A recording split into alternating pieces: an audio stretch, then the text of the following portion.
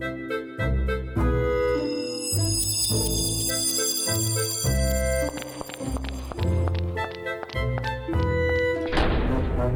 to Puzzling Company, your home for at-home puzzles and mysteries. Here are your hosts, Jared and Zach.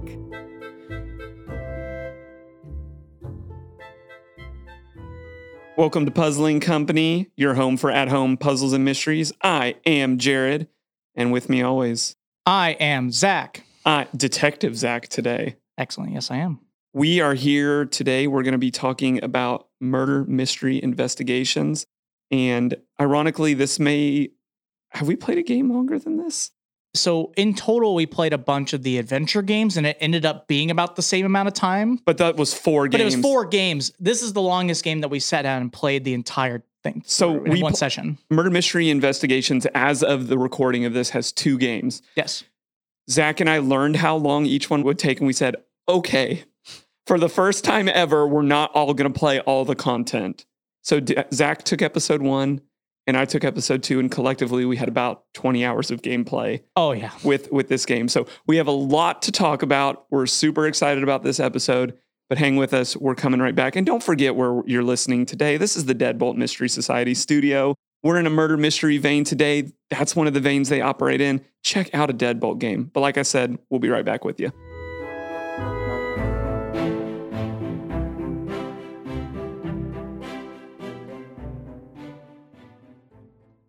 Hey, I just got back from the mail. Looks like we've got a new game to play. Oh really? What is it? It's the new Escape the Crate game. Oh, I've been excited about this one. I'm personally a little confused. Okay. The title on the box just says Who'd Unit. Okay, can you spell that? WHODUNIT. Oh, it's Whodunit, Jared. Yeah, in the new Escape the Crate game, it's the Escape Whodunit. It's like a classic murder mystery, but with a twist ending. I mean, agree to disagree on pronunciation. And by the way, it's tweast, not twist. Okay. But what you can do is go over to escape-the-crate.com and use code PuzzlingCo, Puzzling CO, all one word, and you'll get 25% off your first subscription order or any single retired box that they have. Welcome back to Puzzling Company. We are here in the first part of the show to review the game, and we love to do this. Zach and I often say, part of the game experience is talking about the game after you're done. And that's why we love this first section just so much. It's really just a debrief of our experience with it. And as I always say, and Zach says too, we're not here to bash anybody. These are just our opinions. We put a lot of time and thought into these, but at the end of the day, if you don't like us, that's okay too. I'm going to roast you. Yeah, it really ends up being more like just a big roast. Yeah. We just say all that to like ease you in and build your confidence. We're nice. And make you feel safe. And then we destroy. Zach, there's so much to talk about with these games. There is about 20 hours of content to talk about, yes. Well, let me tell you why there's 20 hours worth of content. So kind of the format of this game is it's all digital. It's all online. You guys heard the music. This is a digital episode. It is videos. It is notes. You can play this on your phone, your iPad. I recommend playing it on a PC. You should definitely play it on a PC. There's so much. But literally, I think if you watch every single video that's not involved in the hint system, that's at least 3, maybe 4 hours of your time. Yeah, I think from all the videos I watched, and I don't think I wrote it down, but I think I at least spent at minimum 2 hours watching videos for the first chapter. And again, remember in this, I want to reiterate this. Zach played the first game. Zach, what was your game called? Mine was called Lockdown. And mine was called Family Ties. We'll talk briefly, super overview of our narrative. But the way that this game works is you're presented in each case with 12 evidence folders. And each of those evidence folders has anywhere from 20 to 25 pieces of evidence in them. Mm-hmm. Sometimes maybe a little less, but easily you're looking at over 200 to 250 pieces of evidence per case. And that is why this game is, I think maybe if you can scrub videos at like 6 to 8 hours min. For us, it took 10. For other reviewers, we know it took about 10. This is a beefy game, Zach. And I was enthralled by it. And then at the end, you have 6 or 7, 8, 9 questions to answer. Yeah, mine was 9 questions you have to answer to complete the game. And they're all multiple choice. So the right answers are there. And then from there, you get a rating, bronze, silver, gold, and the opportunity to view a video that wraps it all up for you. And that's kind of the format of the game.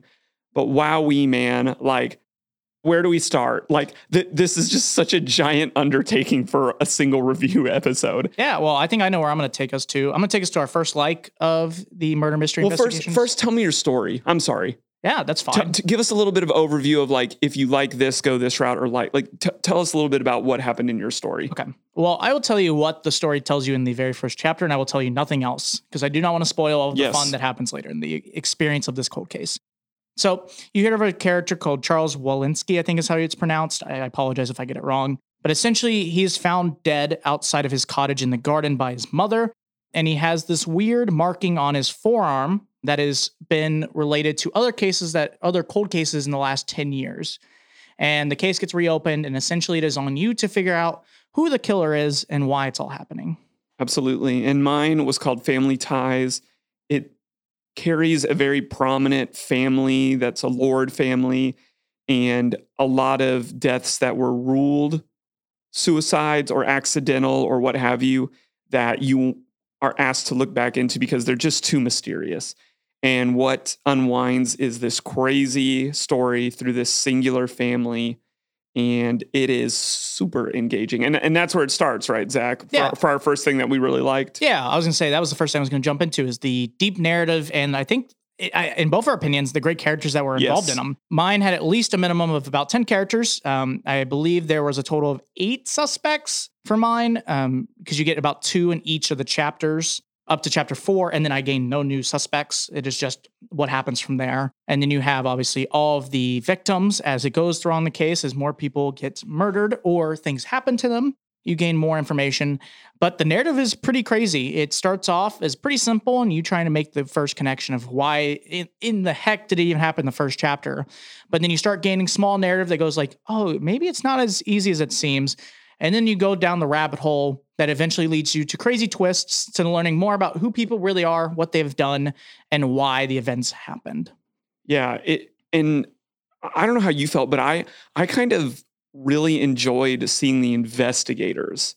Yes. Again and again, like I was excited to journey with them because the game doesn't really put you as a character, I would say. Not really, no. You're more so solving along, but you're not, for the first time in a long time, like I wasn't some type of contract employee, 1099 person. Like I was kind of this outside, like play along with what's going on type person. This is technically the detective in, I don't know if we have the same detective. I believe we had one similar detective between both cases. Yes. But essentially, yes, my detectives played all the game by themselves. I was more playing along as if I was gaining the same information they would at the same time. And that was really interesting, but I really enjoyed the characters. What was really funny about this experience for Zach and I, as we sit down and we're like, okay, tell me your story. Spoilers, everything, tell me your story. So Zach's telling me his, and I start talking a little bit of mine.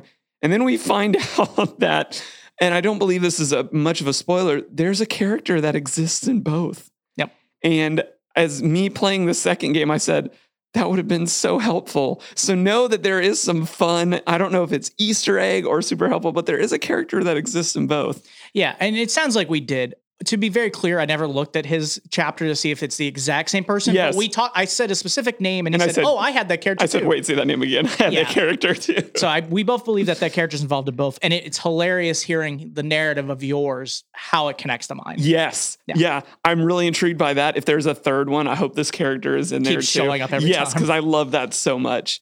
But I just can't express for a game how deep this narrative takes you.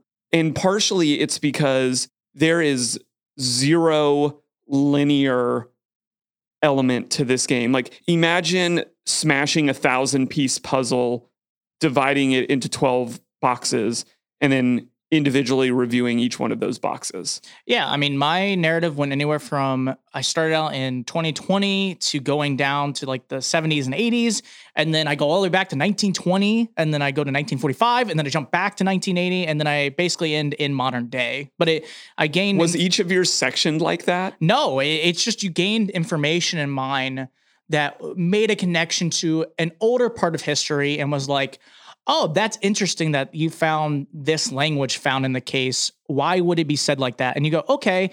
And then you would look up a translation for that language and you'd go, oh, and you're like, okay. And then there's this abbreviation for a word that you're like, that sounds familiar. And you look it up and you're like, that's important to history back like in the 1920s. And it just evolves into this. What I love about these things in most murder mystery games, but specifically in this one, I love that it seems like just a basic narrative at first. Same. And then it unravels to become this 80-year-old history lesson of a, insert event, as well as this group of people and or the killer themselves and what they're truly trying to achieve / stop. Agreed. And what makes that good is the second like that we want to talk about is there's just so much content. And I think for some people, we're going to talk about this a little more in the room for improvements. I think this is potentially an overwhelming undertaking for some people who are like, oh, I love to play a murder game. Hold up. Like, let's really talk about what you're getting into when you play this game. There's a million things to do. But for us, I loved it because in so many other murder games, they are designed for a shorter time frame and it's very clear very quickly what's what. Yeah. I did not feel this way because of the amount. At times I did feel overwhelmed, but again, it's chaptered. Yep. It's sectioned very well. And I can appreciate a lot of content, but I just, even after hearing other people talk about this game, I was not prepared for how much content is. But at the end of the day, it's a like for me. Yep. Oh, I think the amount of content's awesome, especially I know we sometimes don't like to talk about the value of a product versus the amount of content, yes. But specifically the amount of money you pay for this game versus the amount of content you get is astronomically insane compared to other games you play. 10 pounds, 12 to 13 US dollars, 10 hours of gameplay. Yeah, minimum. Yeah. It's pretty insane. Duh. Yeah. I think we talked about the same thing when we were talking about adventure games. Like, if you're looking for extended adventures, your bang for your buck is 100% here. Oh, yeah. It's just crazy the amount of content. Now, I will say, and I don't want to do this so that people play the game differently than you want to. You should play the game how you want when you play this game. Yes. One of the things that helped me with the feeling overwhelmed with the amount of content is that when you look through the system, it does show you the end. And I don't mean obviously there's like a hint system, stuff like that. But specifically, there is the test you have to take at the end of the game.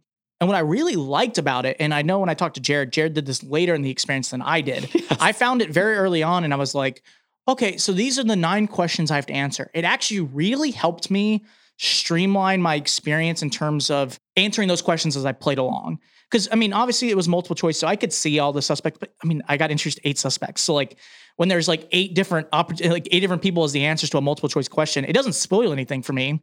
It's more now like, okay, these are the things that I should try to look for and remind myself as I play this game. Yes. And it made it a lot easier for me to streamline it and enjoy it and not feel overwhelmed with like, I have no idea what's going on, but I just have a million narratives going on. And that's super interesting because I believe that I told you I didn't look at mine till about chapter 8. Yeah. And that's just because at chapter 8, everybody could have been the murderer. Well, it just starts unraveling so much that you gain almost so much information. It feels overwhelming. Yes, it can fracture so many different ways that I had to be like, okay, like I'm just going to take a look at the ending prompt. Mm-hmm. Maybe I will garner something from there. And I agree with you, that did help. But I think it's a great point to point out to our listeners, play this game. If you want to be woefully and helplessly Alice in Wonderland lost, don't look at the questions till the very end. Yep. If you really need some boundaries, I think boundaries is a good word, then I would say look at it early on and it will be helpful. But either way, we both sat down and we had a lot to talk about in a very good way. Yeah. And that leads up to our third like, and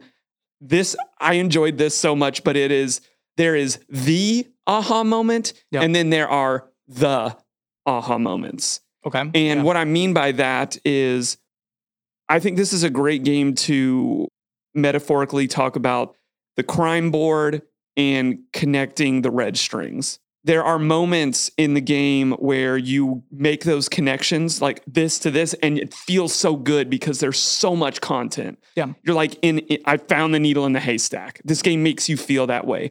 And then when you get the big reveal, you're just like, dang, like that is dope.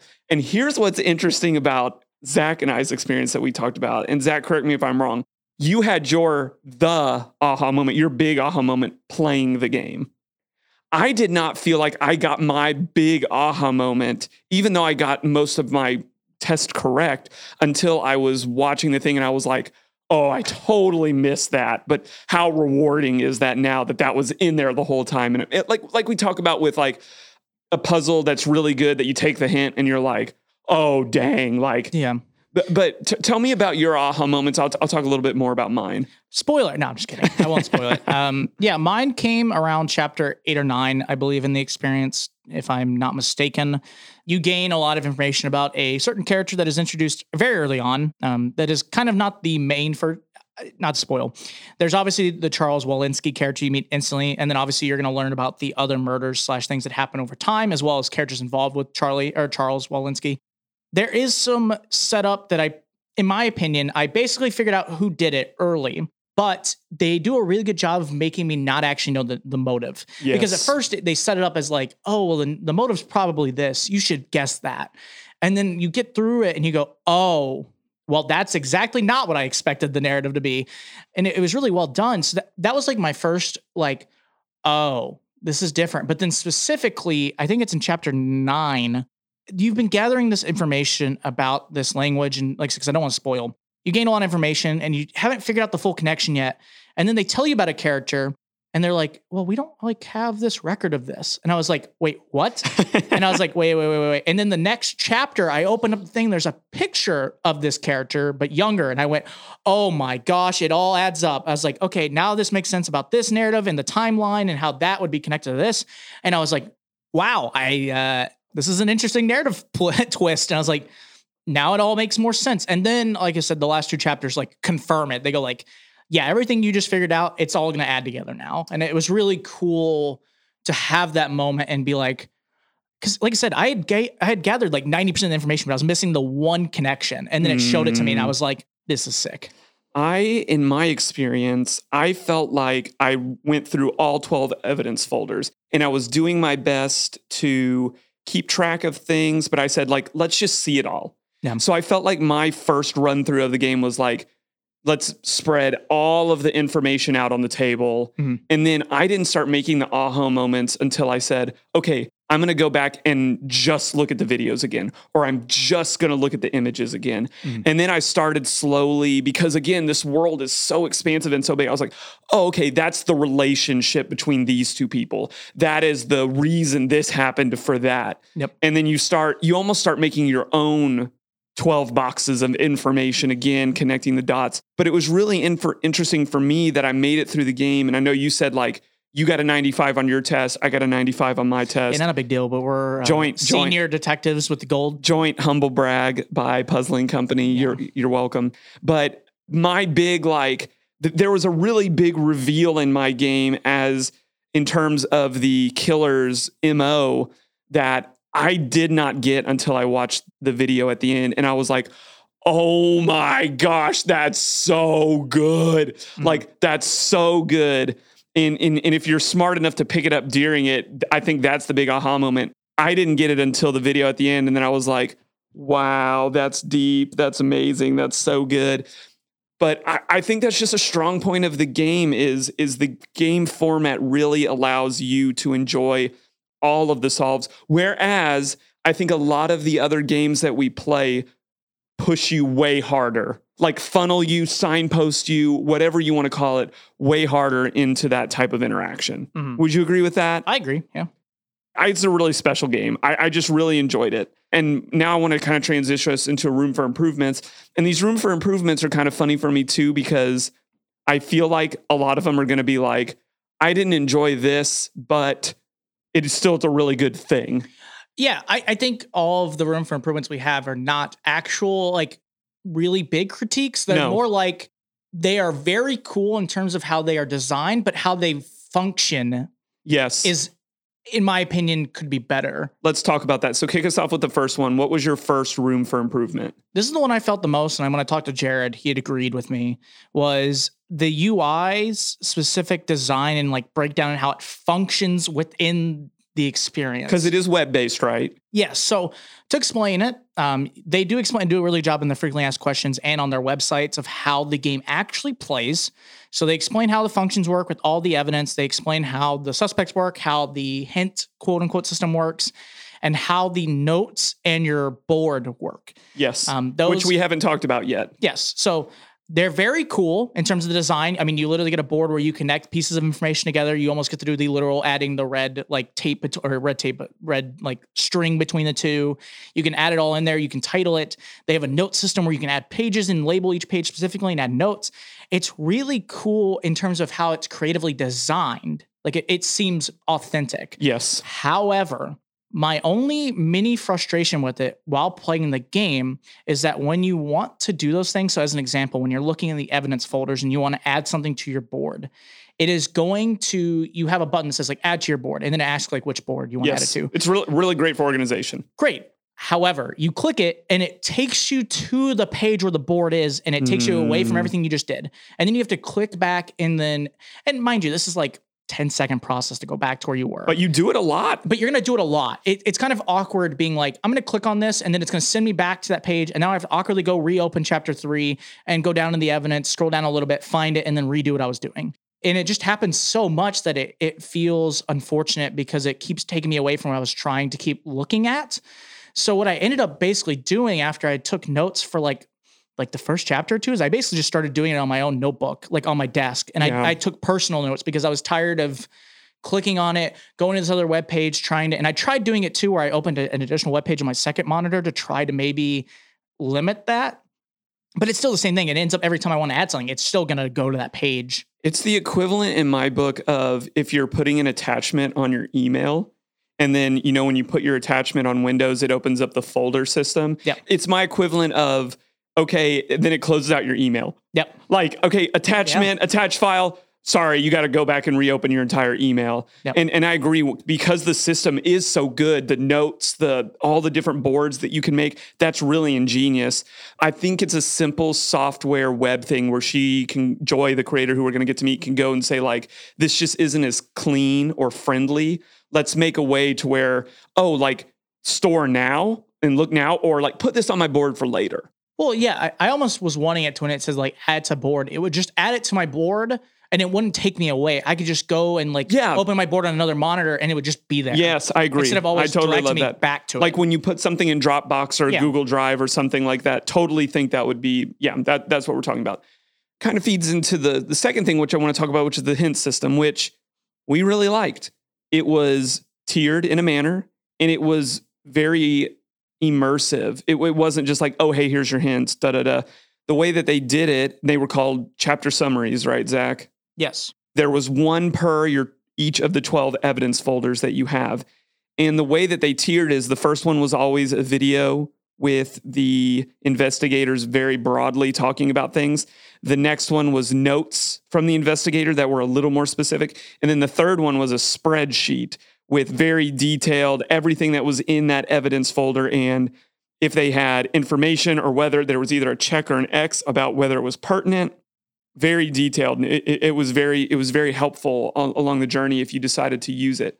But there was still some stuff in there that if you had a question about it, there was no way to get an answer about it until the end of the game. Agreed?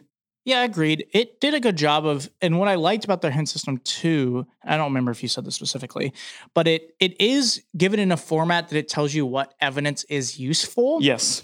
And it goes into detail and kind of adds notes from like the detectives being like, yeah, this is clearly telling you this is very important. Like you shouldn't make note of this. And I like that a lot. But there were times that I was like, okay, I got 99% of the information, but I feel like I don't have a full answer to why this was correct or incorrect. And I basically never figured that out. Like because of how the hint system works, it doesn't clearly state like, yes, insert character. We're going to call him Jimmy. Jimmy doesn't exist in this, but I'm just making up a character. Jimmy did it. Now, obviously, there's some things like that in the hint system that they did a good job of being like, yeah, that's basically the solution. But then there were some of them where you're like, yeah, they never fully explain why that makes sense. It's kind of, they give you like 80% of the information, but they never state like, yeah, Jimmy did it. And you're like, okay, I wish I could kind of at least at some point figure that out. Even when I watched the video, I still feel like I didn't get that full answer. That's fair. Mine was a code that you had to break. Yeah. And I was just looking for like a nudge on where can I get some signposting or like a start on this code. Code was referenced many times, but they never gave you a whole lot to go on. Mm-hmm. So I took my shot at the end knowing what that code would eventually get you to, but not really knowing how it worked. And I kind of look back and be like, oh, I kind of wish there was some hinting. So I feel like on some specific things, like you were saying, a little more within the immersive hint system that they built could be really helpful. Yeah, mine wasn't specifically it was a whodunit thing, but it wasn't about the serial killer specifically, but it was another murder that happens. And they give you like 90% of the information of like, this isn't like the other murders. And this is what was used. And then you can infer who did it, as well as you have information kind of explaining why they would want to do it, but they never fully state like, oh yes, Jimmy did it with this. And this is like the connection between Jimmy having the item that it did it with, and I was struggling with it being like, okay, I know who could have done it, but there's nothing clear. Even when I tried looking at the like hint system later after I finished the game and I scored my score, I still didn't ever figure out like if that was fully correct. Like it was just kind of like, okay, like, I mean, I got everything else correct. I'm not going to worry about this too much. Yeah, I felt the same way.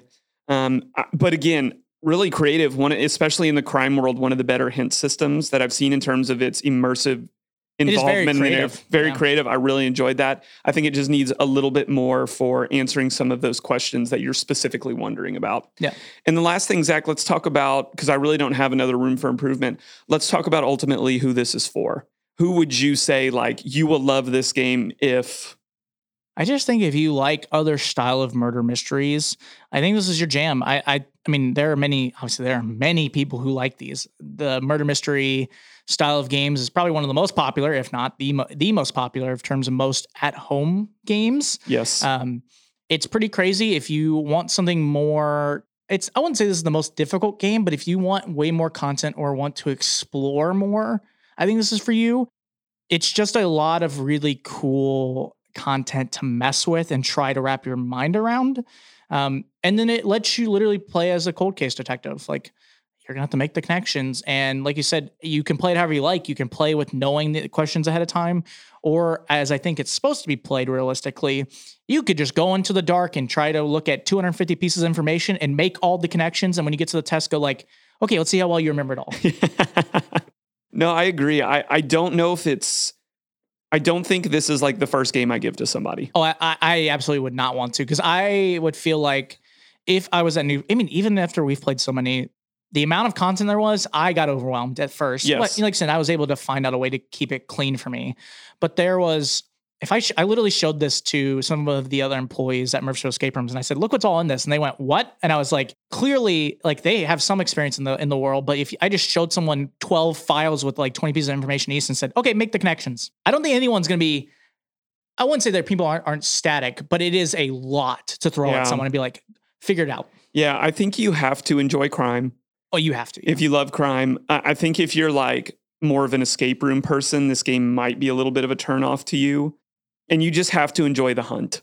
I think that's the biggest thing is you have to enjoy the sifting, the connection making. And if you can say that you enjoy that, then this game is a gem, an absolute gem if you enjoy those things. For the average puzzler, maybe in chapters, this is an enjoyable game for them, but not as a binge.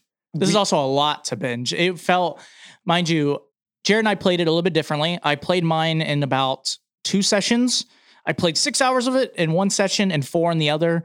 And man, doing 6 hours of content back to back to back was a lot. It was totally a lot. And then trying to finish it in another 4 hours. If I had more time to play the experience, mind you, because I will be honest, we did play this so that we could record it in the time we wanted to. Yeah, so we played it in about a week's notice. Yeah, so we were, I wouldn't say rushed, but I felt like I was trying to, with how busy my schedule is, get it done in the time period I wanted. I did have to do a bunch of it at a time, and it felt like a lot. Like, it would be nice if let's say I played this over a month. Like, I could do 2 chapters, make all my notes, take like a few day break, come back, do a few more chapters, do like an hour or 2, take a break. See, but I'm almost glad that I did it in a week, because due to the amount of information, I feel like I would have had to been either highly organized or I would have forgotten. Because even I played the first one, I did the first folder. Yep. I did it with my wife. And then I didn't touch the game for 3 or 4 days. Yep. And then I came back and I was like, wait, what happened? Right? Like, yeah, I think it depends on the person. Not against you, Jared. I'm definitely more organized than you are. So it was very easy. How dare you? How dare you? If you guys can let me see your folder system, and I will show you my folder system on the UI. Yours wasn't that bad. It was pretty good, but let's just be real. I'm more organized than you It's are. true. It's true. I will admit it. Well, let's see how you carry your high horse into our second section of the show, Zach. Let's see. We'll be right back. Solve puzzles, write reviews, win prizes. It's time for Puzzles to the People.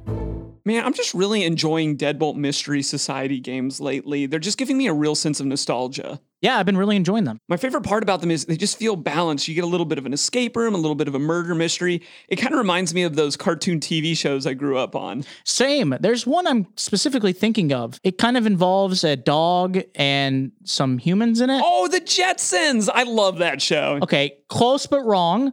No, they kind of like solve mysteries together. Oh, Courage the Cowardly Dog. Okay, they don't solve mysteries. Courage literally does random things. Jared, I was specifically trying to tell you it's Scooby-Doo. That doesn't sound right. No, Blue's Clues. Okay, they are solving puzzles and mysteries, but no. I'm talking about Scooby-Doo. Well, at least the good thing for our listeners is if you like adult Scooby-Doo, you can play a Deadbolt Mystery Society game. And when you want to go purchase one, you can put in the promo code PC15 for 15% off subscriptions and single one-time boxes. No, I've got it. It's Air Bud. Jared, that's a real-life dog. That's not even animated, and he doesn't even solve crimes. Well, welcome back to Puzzling Company. We are now here in the second section that is Puzzles to the People, brought to you by the Deadbolt Mystery Society Studio. If you haven't played a Deadbolt game, you totally should. In this second section of the show, this is a lot of fun. We get to talk about the game itself. We get to talk about reviews from the game sometimes. We sometimes look them up on Amazon, see what people have to say. We sometimes get people's responses from like the community. And then sometimes it's just a time for Jared and I to discuss a topic and kind of go back and forth and see if we agree or disagree with the topic. I actually don't know what we're talking about today. Luckily, last week I got to know. But Jared, would you like to tell me what we're going to be talking about today? No, we'll sit here until you guess. Okay. Murder mysteries. Nope. Online murder mysteries. Nope. We're going non-linear games. Non-linear experiences. Okay. Yeah. That's where we're at today because this was the ultimate. This is very non-linear. Non-linear experience. And we've talked about this in some other crime games where they're almost forcing you to build the linear element, right? So that you can make sense of it. Like that's how I gained a lot of traction in my game. I was like, pause, write out dates. But that's neither here nor there. We've talked about purely linear games. Yep. There are also multi-linear games and there are non-linear games. And there's a host of other, if you really want to get deep into puzzle flow and puzzle format, you could really dig into all of the different archetypes of moving people through a game.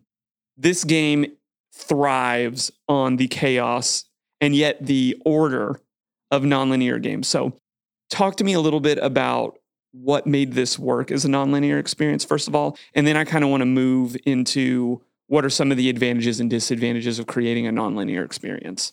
Yeah, I mean, this is a nonlinear experience. What I think is very interesting about it and why it works in a murder mystery and style game is that you're just gathered, you gain a lot of information. And it's kind of on you to connect all the dots in terms of the timeline. They do tell you in this game, like what the timeline kind of is, but you gather more information. Like it is, I'm going to say it this way. It is technically linear in terms of the chapters. It does tell you like what info you gain first, but it is non-linear in terms of the actual timeline. But what I think why it works in most murder mysteries is that most murder mysteries, especially if it's a cold case, you're not stuck in one time period.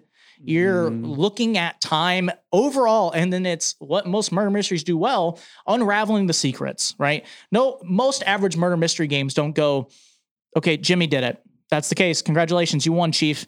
You can think of movies, you can think of shows, you can think of other games or murder mystery style. Part of the fun is learning the secrets and how it destroys lives. So in my specifically, you're in 2020. It doesn't seem crazy. You know that there is, in the last 10 years, there's been some stuff going on because of the murders, but you have no real connection outside that. But then as the game goes on, you go like, okay, we're going back to the 1920s and 40s to gain more information. And, you had info about like, okay, he's obviously older and they are rambling about something that's kind of a little weird for current day.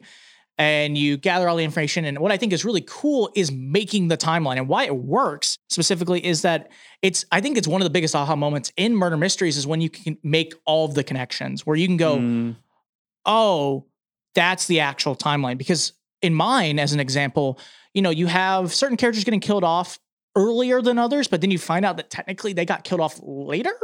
Or, like you go like, oh, like this character that I introduced, they don't die. And then you find out they die like 4 chapters later, but technically it's not much later than the actual murder that they were involved in. And you're like, oh my gosh, like, okay, I have to reorganize this in my head and figure out how it all works. And what also I think is nice about it is that it lets you play how you want and gather all the information at any time. Yep. And then let you figure out how you want to deal with it. Because I think when it's a linear game, sometimes what can be, because your second question, basically like why it works, why versus like linear experiences. Linear experiences do limit you to what you can gather and deal with at a time. You know, I know we've played some murder mysteries where they're linear experiences where like they give you a question at first and they go, okay, you need to find these 2 pieces of evidence and make sure it makes sense. And you do it, and then you do the next chapter and you gain more evidence and you answer the 2 questions they ask. While this game goes, if you look at it, here's the 9 questions you have. Try to figure out how you gain all this information. And then it's on you to read through 12 chapters and make those connections. And it's just nice because I felt like I could answer any of those questions at any moment I wanted to. And also you like the first question on the test is technically something you don't learn until chapter 11. So it's not like you can just read chapter 1 and 2 and learn like what answer 1 is. You have to go read everything and then go back. It's really fascinating because what I was hearing you say is like nonlinear works really well in this narrative world. Yeah. It just does because especially in a cold case, you're going back through time, and the puzzles, quote unquote, of a murder mystery game are, how does this piece of information connect to this piece of information? It's the deductive reasoning. Like it's making all those connections. Absolutely. Yeah. And then that becomes a lot of fun. The hard part, and this is kind of moving into a question that I want to talk to you about, is like the difficulties of nonlinear things, I think sometimes are starting points. Yep. And this is from my own experience. We have a game at Murfreesboro Escape Rooms called High Noon. Yep. It's 100% nonlinear.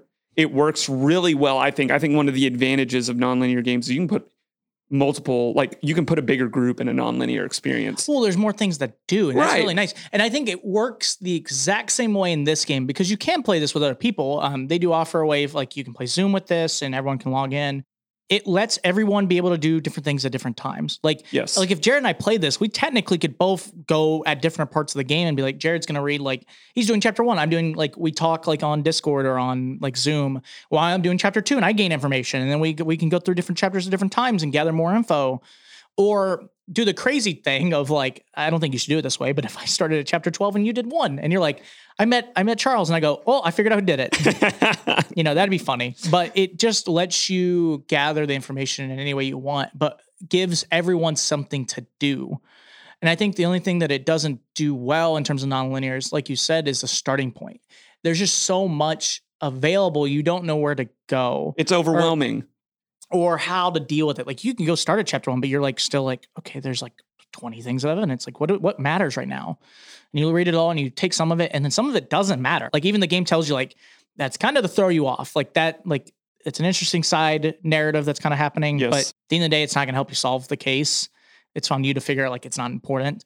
And it feels hard in the moment because you just kind of are like wanting to figure out how it all makes sense or like how you're supposed to do it. Absolutely. And that's what's difficult. Like if I'm thinking about High Noon, we put people in there and the onboarding is difficult because in so many other games, it's like, what's my starting point? In our other games, we hand people the first puzzle. I was saying, some of them we tell you what the first puzzle is. We say like, hey, start right here. And that's part of signposting. That's part of onboarding. But in games like High Noon, it's just like play. Yeah, like go and play. And as a larger group or as someone who doesn't want to be handed a linear pathway, you'll enjoy that. And we do have like a way to hint people in High Noon of like, this is the first thing you should do specifically so that you can do all of the stuff. Right. And every puzzle does have a signpost if you're paying attention. Oh yeah, the game clearly, our High Noon does clearly state like, oh, this lock is clearly indicated with this thing in the room. Like, yes. You have to do that to do with this. And it works well, but I mean, there's so many groups we have that are like new players that play that room or like not as well experienced. And they go in and they're like, they call like almost immediately and go like, okay, I did the first thing you told us to do. Now I have no idea, like, out of the other 10 things, what do I do? It's convincing them out of a single pathway mindset. But here's the other thing that I personally do not like about nonlinear games. Okay. And I think that we potentially would have been frustrated about if we had played this experience together. Okay. I don't like missing out on puzzles or in an escape room, or like even we played Emerald Flame was the last game we reviewed. Yeah. And you and I, we get it. We know that, hey, you're going to do this and then you'll explain it to me. Yeah. And that's okay. But there is a FOMO that comes with nonlinear games in my experience or even multilinear games, because I've paid to experience this, and inevitably in a nonlinear or multilinear game, I'm going to miss out on working on that puzzle or doing this. And I'll be real, sometimes I don't like that. Oh, I actually have a great story about this weekend at Murfreesboro Escape Rooms. I had a group play High Noon. It was a group of 4, very experienced group. They completed the game with 10 minutes left, but one of the people was quite upset with the experience. Not in terms of that they were like, I want a refund or anything like that, but they had basically voiced their opinion to me. They were like, I basically spent 30 minutes trying to solve this one puzzle and I missed everything else. And they're like, not the game's fault and not your fault, but this is like one of my least favorite experiences because I didn't get to do all the things all my friends did. Mm. And I talked to them about it, and they were, like I said, at the end of the day, they were not upset at me or like the game itself. They were just like you literally said, it is the thing of, I spent 30 minutes trying to do this one more difficult puzzle, and then I realized I missed the other 30 minutes of the experience that everyone else got to do because they all were able to achieve it like more together while like the one person was doing the thing by themselves. And that is frustrating. Like, it does suck sometimes to play like an escape room and feel like I didn't do as much in the game. And then you're like, well, I paid like $25. And basically, like when we've played escape rooms, there's times that I feel like I do more. And there's times that Jared does things. And I'm like we went on a trip a few months ago and we played a game. We played some of the rooms in Kentucky. And there was one room specifically that I felt like I literally did one puzzle and I did nothing else. And it frustrated me so much because I felt like I was useless and I did nothing. Yes. And I was so mad after the game, not because of, like I said, the people I was playing with. I really enjoy hanging out with the people I was playing with, but it was like the game as well as the nonlinear function of it. Like just being like. But the opposite end of that is linear games that have 10 people in them. Oh, they suck because you're basically, I say suck, it's a harsh word. And I'm talking escape rooms at home, but like you went and played another game locally here in the Nashville area recently that was more linear. And you told me it was terrible. People were sitting around. Well, yeah, because the game is advertised as a up to 8 players or something. And we played with like 7. And the game realistically only functions with 3. Yeah. There's only enough like space for 3 people to do a puzzle at most at any time. And nothing was more frustrating than sitting. I basically let other people play the game. I sat the last 15 minutes with 2 other employees that I went with. And we basically did all our funds and then literally talked about how we did not like sitting down for 20 minutes of the game. So it's hard. Yeah. It's not hard. And I think that's why I enjoy these conversations because like, it's kind of a you can't win situation. Like, oh, yeah. If you play linear, multilinear, you have to know that you are sacrificing something to accomplish X goal. And if you do that, then you really need to like hit that hard. And I think that's one of the high points of this game is they said, okay, we're going to tell a non-linear story. And this is the way to do it. Like, don't tell a nonlinear story and give me 3 pieces of information in each evidence box, right? Like, you better swing for the fences. And they did, and it worked, and it was so chaotic. And when it came together, it was so beautiful that paid off for me. And that's what I really wanted to dive into is this, what is great about a nonlinear game? And I think we've hit on a couple. It's you can have a lot of people doing it with the caveat of if everybody is on board with the ho go team, like I don't need to be the star of everything. Mm-hmm. If that's not your bag, don't play nonlinear games because you will miss out on aspects of the game. Yeah, I think it can also lend to longer experiences sometimes, as we saw here, because connecting the dots in a nonlinear game can take a lot of different things. Give me one more thing as we kind of close out this middle section, like cheerleading nonlinear games. We've said many people, we've said time can be a little bit more. What was one more thing to reiterate saying like, this is why I like nonlinear games? I think just being able to play it your own style, like playing it your own way, because it is on you. Like when you play, not like when we played escape room ones, is that you can literally go, I can start with the final puzzle first. In terms of like in High Noon, you get like 10 locks presented to you, and I could go to 10 first, and then I can go in the other area and do this one next. It feels like I'm not forced to play it a certain way. It's agency. Yeah, it's freedom. I think that's a really great point. That's really good. I like that. You're a genius, Zach. Thank you. That's going to wrap us up for Puzzles to the People again here in the Deadbolt Mystery Society studio. We'll be right back with you. There are some awesome people who make the puzzles we love to solve. This is Questions for Creators.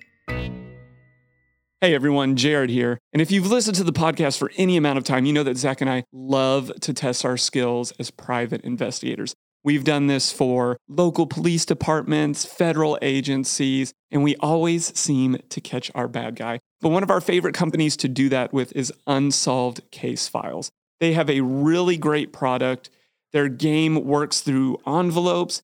Every time you solve part of the case, you open another envelope and you get to dig into even juicier and deeper details until you finally figure out what's going on. They have a great online input system for their answers. And of course, as we always talk about, a great hint system to complement it when you get stuck and you're looking for that extra nudge. Personally, we love these games because they tell great stories. Those stories have great twists, and the connections that you are making to solve the case lead to those super satisfying aha moments. Me personally, I like these games because they're what I call one-sitting games, which means they take about an hour to 2 hours, and you don't have to worry about a cliffhanger ruining it if you want to get all the way through it. You're getting an entire story, an entire game every time you play an Unsolved Case File games. Currently, there are 8 of these games out there. You can find these games at unsolvedcasefiles.com. And just for being one of our listeners, you can get 15% off by using the code PUZZLE15, all one word, PUZZLE15 at unsolvedcasefiles.com. Welcome back to Puzzling Company here in the Deadbolt Mystery Society studio. If you haven't tried a Deadbolt game, check it out. And our middle ad has a discount code in it, which you should totally listen to that ad and pull it and go buy either a subscription or a single box. But right now, we are going into our section called Questions for Creators. Our creator today, I already mentioned her. Her name is Joy Swift. She is a baller. I like her a lot. I had a really good time, as did Zach, getting to talk and get to know her better. She's an OG, man. Yep. I will just say this now. I'm surprised more people in escape room immersive theaters are not talking to this lady because she found her roots in the 80s. And I'm just putting it out there. This is someone worth talking to for a lot of different reasons. Mm-hmm. But let's jump right in. Let's get to know her and enjoy her wealth of information. Joy, I know your background. We talked about where you grew up, what you were doing in the hotel industry and all of these things. How does that lean into, or how did you find your way, or did any of those things inspire you into doing your murder mystery weekends? Well, I think my love of murder was when I was about 12, 13, and I started reading Agatha Christie. And I read all her books. And then I also discovered somebody from New Zealand called Ngaio Marsh and loved her as well.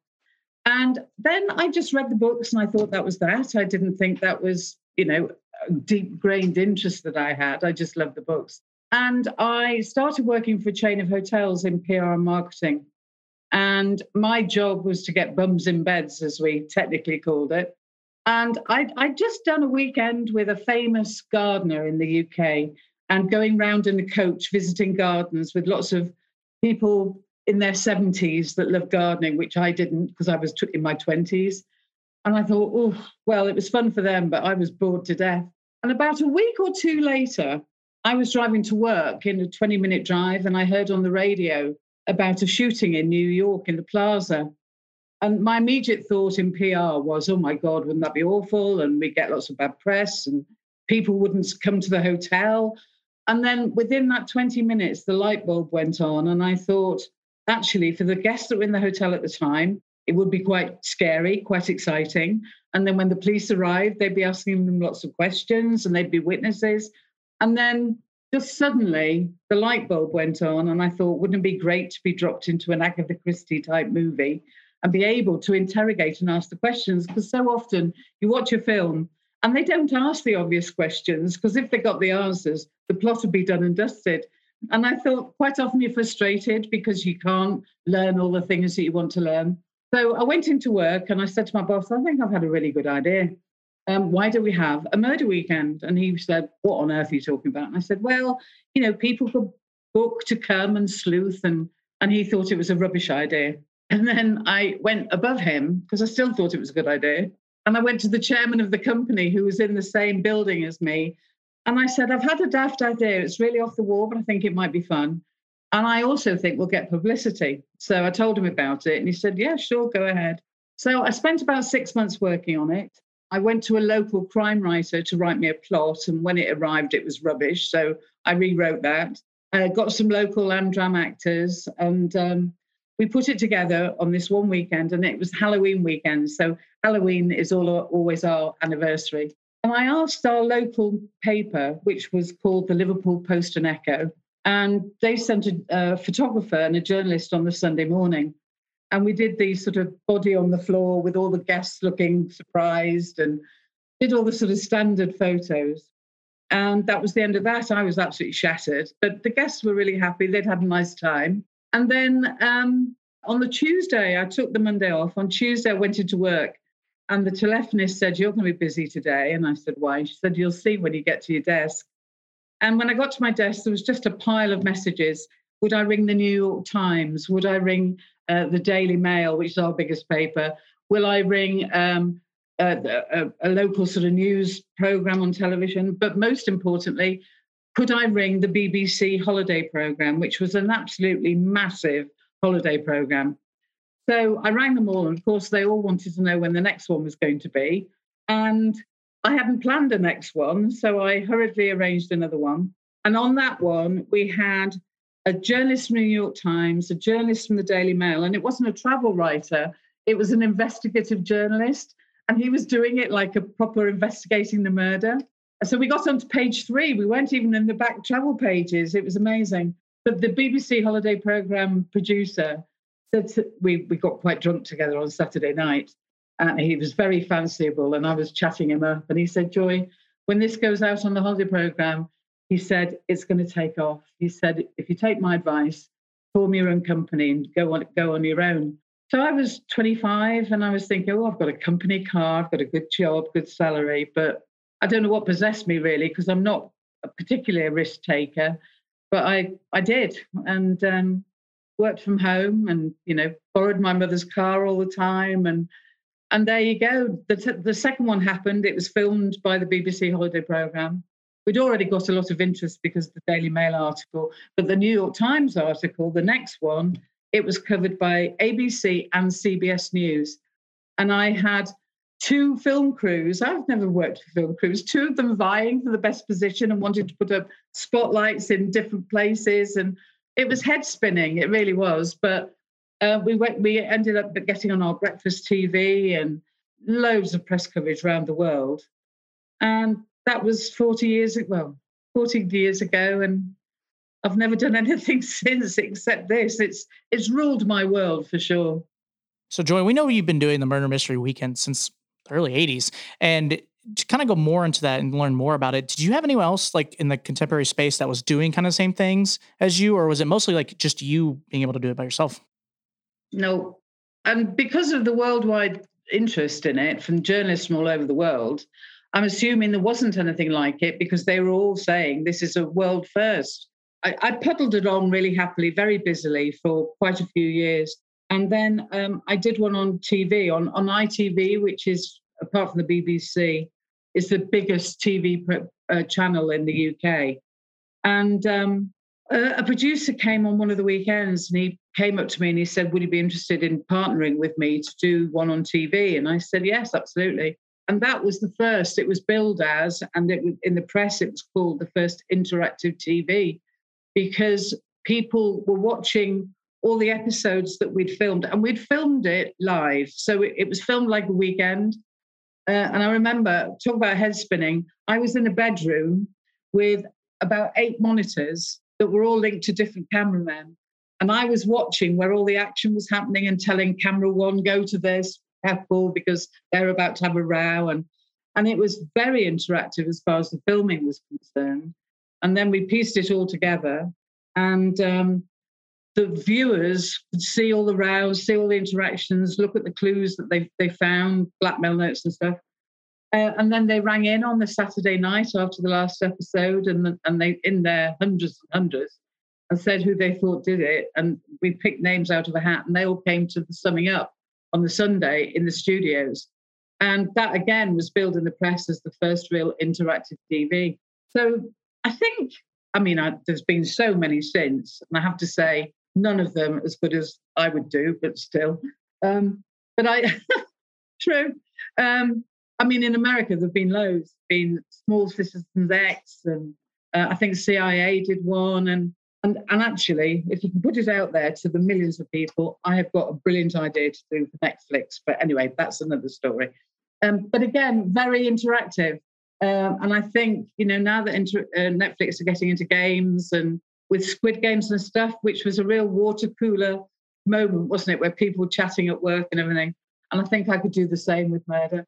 Anyway, going back to 1989, that was, I think, the first interactive TV, and certainly Murder Weekends in 81 were in all the press were saying it's the first thing. I did hear about one thing, which was in Canada at a hotel in Banff, they recreated Cluedo, and that was, I think, in the 70s. But it wasn't, it was just recreating Cluedo, and everybody came as, Miss Scarlet, etc. But I don't think it was a brand new plot with interactive clues and everything the way I do it. The way mine is now is virtually exactly the same as it was in 81. The format is the same. So the first murder, there's always at least 3 murders on the weekend. There's one on Friday and a couple on Saturday. But usually there are more. So things have happened in the past or things are happening elsewhere. And then the police arrive and they set up an instant room.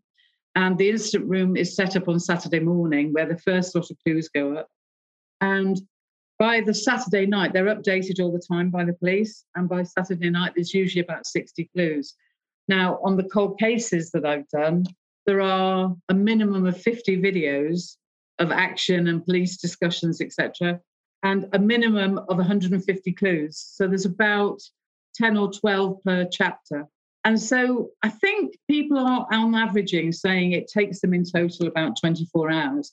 But what they get at the end of it is a realistic murder investigation with a very realistic main plot. All my plots are very complicated. Usually they have a theme to it. And there's usually a light bulb moment where people suddenly think, I'm sure that murder was something to do with Halloween or whatever it is. And then the light bulb will go on and they go, oh my God, they're copying so-and-so or whatever. Or it could be sports, or they're always puzzles. I started doing puzzles long before I knew there was this massive community with sort of cryptic codes, for example. When I first read about geocaching, which was, how long ago was that? 10 years ago, something like that. I had a whole plot based on geocaching. And the guests were looking for postcodes where they were going to find these things. And only on the last plot, I've gone from postcodes to now using, 3 words? That thing where you can pinpoint an exact place on the world with 3 words. And so I follow the papers very closely. I read lots of papers and I see little nuggets of cuttings. I think, that's interesting. And it might be something that's been talked about 3 years ago, but then it will suddenly become very current. And I think, I can use that in this plot. That would work really well. So my brain is constantly thinking and working out complicated things. We also know that you're working on some books. Tell us a little bit about that. How was it to go from immersive escape experiences and then write a book? Because I feel like a lot of people do it the other way. They write a book and then they turn that into something interactive. And then after that, to then have cold cases. And I know you're working on some other books too. Tell us about all that. Right. Well, I haven't written any books. Well, I've written one book, which was mainly autobiography. So about how my life was and how I became what I became. And then there's a middle bit of the book called Carry On Murder. And that's all the funny things that have happened over the last 40 years, of which there are numerous hilarious things.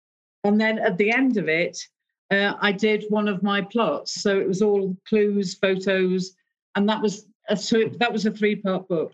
Now, I haven't actually published any books as such. However, I have now got an agent, and we are talking to 5 publishers. And I'm hoping by the end of this year, then what I'll be doing is translating my plots into books. And we're working on it a lot at the moment. And so far, so good. It's looking pretty good. So fingers crossed the books will be coming, I hope, by the end of the year. So Joy, we've talked a little bit about your live murder mystery weekends, but can you actually tell us a little about the actual cold case murder mystery investigations you do online? So in 2011, it was our 30th anniversary. And I decided then that I would like to give all my guests a sort of thank you present, because so many of them are so loyal. They've been coming for 10, 20, 30 years. And so I did 2 cold cases online, 2 investigations. And we filmed footage, and it was a fairly simple plot. And then we just gave it to our guests almost sort of for free, just as a birthday present for most of them. And so we had that footage. And then when people started telling me about Hunter Killer, and it sort of got my gander up a bit, because they were saying, Joy, yours would be so much better.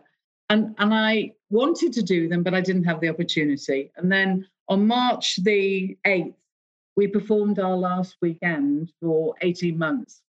And, lost a fortune over that 18 months. But as you say, it gave us the opportunity to go back and look at what we could do. And what I did for the first one is I sort of used the footage that I'd taken 10 years before and used that as the basis of the new cold case. So the cold case was set in 2021, but the background to all of the stories was the stuff that we filmed 10 years ago. And it worked really well. People loved it. They all played it and said, when's the next one? And we decided to do another one because we were still effectively out of work and, in lockdown. And that one was a brand new, starting from scratch. And actually, the second one I liked better, just because I knew what I was doing far more. And the light bulb moment is one of my finest. And I had people texting me saying, oh my God, it's 3 a.m. and I've just had the light bulb moment and it's incredible. And that I was so chuffed with that. So even if you get time to play it, scoot to the end and then see the light bulb moment, because it's brilliant. But anyway, the feedback from the first one was so good, but the reviews were brilliant. And everybody was saying, we can't believe how cheap it is. And it was cheap because I wanted it to be able to be played by the masses. And I feel that some of the other games that you play in subscription, where you only get 6 or 10 clues each month or whatever, I'm doing 3 brand new plots a year. I've written 145.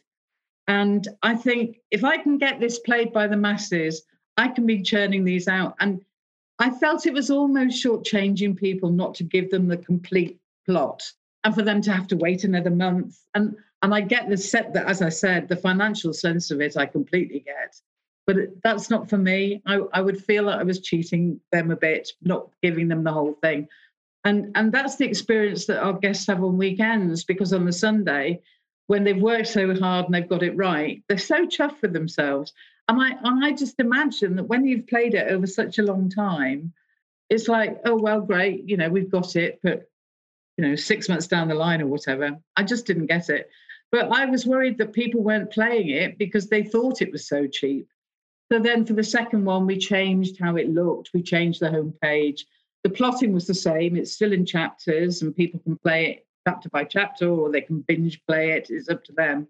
And on average, people say it takes them about 20 hours. I think Gillian, that reviewed it for Escape the Rumours, I think she did it in about 10 hours, but clearly she threw herself at it.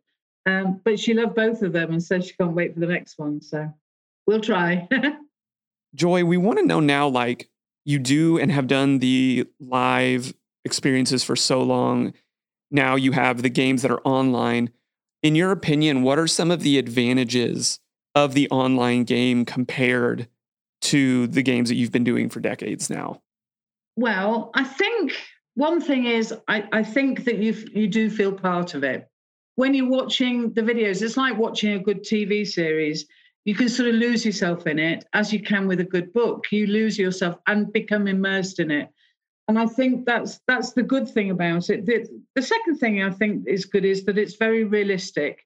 So a lot of the games, box games, they have amazing artwork and, oh, wow, some of them are incredible.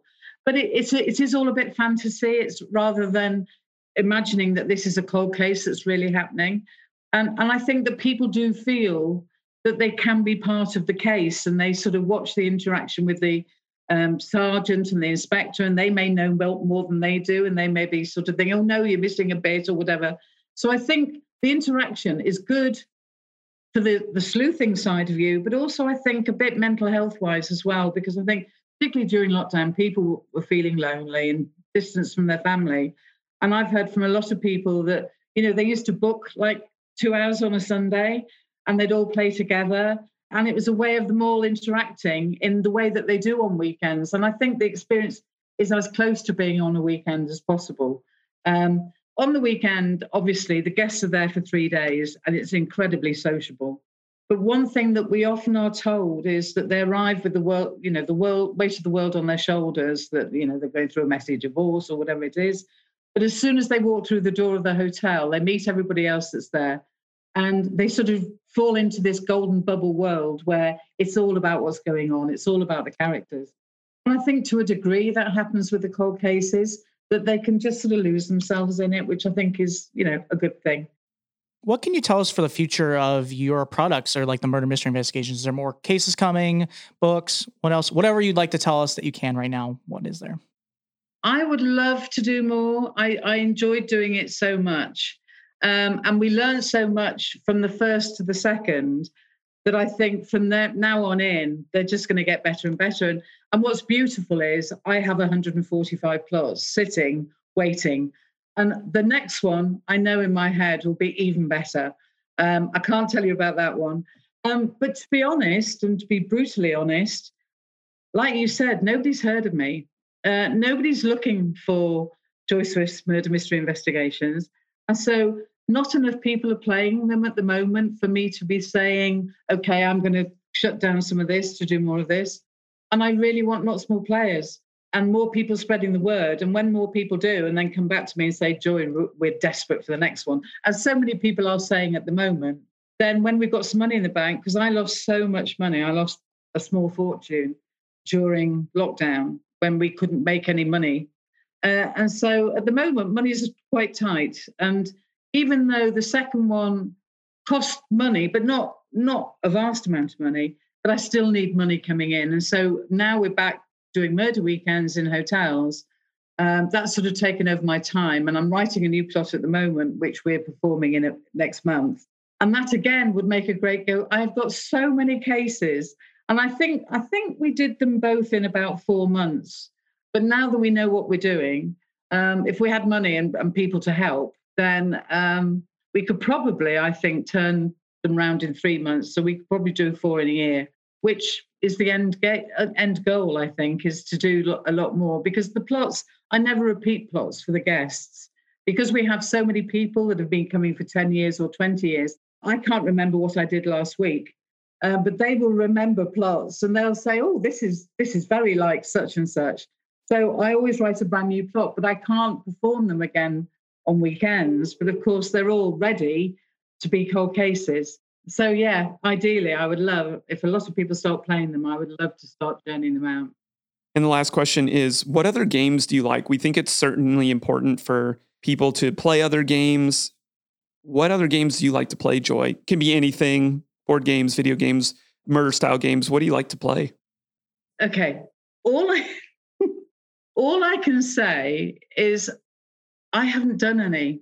Literally, I haven't done any. Main reason being, it's the same reason I don't read books. Because my memory is so useless. I don't read books because I don't want to come up with a brilliant idea and tell all the actors what the next plot is. And then they say, oh, that was in such and such's book a year ago. And for that reason, I don't do anything really, because I don't want to be swayed from my vision, if you like. And so all of my plots come from newspapers in one form or another, small little cuttings where, for example, a teacher had an affair with a 15-year-old and got away with it, blah, blah, blah. And I think, oh, when I do a school plot, if I do a school plot, that would be quite interesting. Now, it's not that I don't want to, but I don't want to change what I do. I just want to sort of myopically go down my route and not be swayed and not change because of what other people do. Having said that, virtually all of my guests are obsessed with escape rooms and with like Hunter Killer or the Detective Society or all these different things. And they tell me about them and they say how good they are. 9 times out of 10, they say, Joy, you should be doing that. Like they said to me about doing the cold cases because they said yours will be better. And maybe they're just biased. But yeah, I can tell you who they like, but I can't tell you who I like. And that sounds really awful with your question of saying, to spread the creativity. I think do everything. People should do everything. And then they should enjoy what they enjoy and decide what they don't and, stick with what they like. But I can't say any more than that, I'm afraid. So the website is murdermysteryinvestigations.com. There are 2 cold cases. They're both $9.99, which I think in America is about $13, something like that. And I think when you look at the reviews, which are all genuine reviews, people are astonished at what the value that they get, the amount of work that's gone into it and the amount of time it takes them, but keeps them completely absorbed. I mean, somebody told me that they were playing it on the train on their iPad and they shrieked out loud and, people were sort of looking at them. And it was because of this funny row that had happened. And I think it's very absorbing, and I really hope that people would enjoy it. Joy, thanks so much. I know we'll be talking to you again. We had a blast playing your games. If you want to find out more about the games that we play, just go to murdermysteryinvestigations.com. This is a great game because you can play it now. It's one of the advantages that we didn't talk about earlier in the review is this is at your disposal anytime. Get into it. It is really, really great. murdermysteryinvestigations.com again. You can actually go there, learn more about Joy's stuff. If you're in the UK, she's doing those experiences over there. Check it all out. It is really cool what she's doing. Zach, where can people find us? How can people help us out on our journey? Yeah, there's many different things you can do to support Puzzling Company on our journey. One of the big things you can do is support us on Patreon. You can come join us on Patreon with the other amazing patrons that are on there already. You'd be able to subscribe to 1 of 3 different lists or tiers. You'd be able to hang out with us in Discord or do live events with us. And we kind of we did the puzzle hunt recently. We get to send games to certain people and we get to all play together. It's just a really good time to all get to interact and meet each other and talk about games. You can also leave us a 5-star review on wherever you listen to this podcast. If it's iTunes, Google, Stitcher, wherever it is, you can gladly leave it there. We'd super appreciate it. And the last thing you can do is go follow us on social media at Puzzling Company on Facebook and on Instagram. It's a great wrap up. Mm-hmm. Well done. Zach, where are we headed next week? Next week, we're going to be actually getting to play the new Funny Pages. Yeah, by Enigma Emporium. And if we know anything about Enigma Emporium is they're shooting for the stars. These aren't puzzles that you just pick up and look at for a second. You've got to dig. You've got to want it. And I know one of us thoroughly enjoys that process. Oh, yeah. If it's anything like when I did the Wish You Were Here series, I'm very excited to see their next product. Game on. Let's go. We will be with that review fresh off of Kickstarter next week. Until then, this has been Puzzling Company for Jared and Zach. See you guys. Thanks for listening. Find us on social media at Puzzling Company and online at puzzlingcompany.com. Check back weekly for new episodes. Until next time, keep puzzling.